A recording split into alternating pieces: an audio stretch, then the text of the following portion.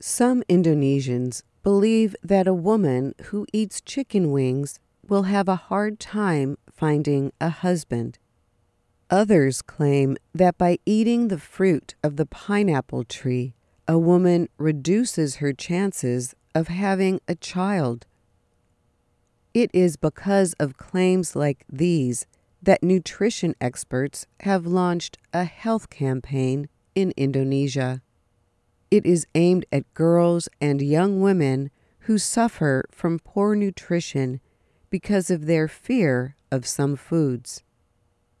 Experts said these food taboos were part of a wider system of cultural and social beliefs that lead to poor nutrition among many adolescents.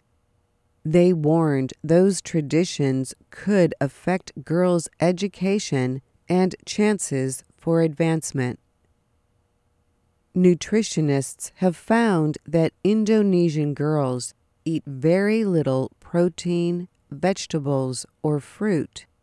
Instead, many turn to rice and processed foods. Indonesian girls are being left behind when it comes to nutrition, said Cassia Berderman. She works for Girl Effect, a non-profit group that uses wireless technology to help girls. They don't understand why their health is important or how nutrition is connected to doing well at school, at work, or for their futures. The United Nations Children's Agency, UNICEF, says Indonesia has some of the world's worst nutrition numbers in the world. UNICEF officials say 2 in 5 adolescent girls nationwide are thin because of undernutrition. They say this is a problem because many girls begin having children before they are 20. Research by Girl Effect found that girls in populated areas ate little or nothing early in the day and later on ate processed food. Many believed that feeling full was the same as having a healthy diet.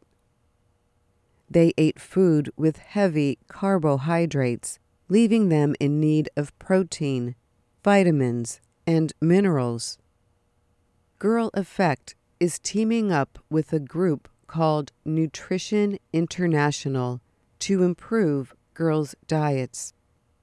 Using a mobile app software program, they provide a place where girls can read about health and social issues.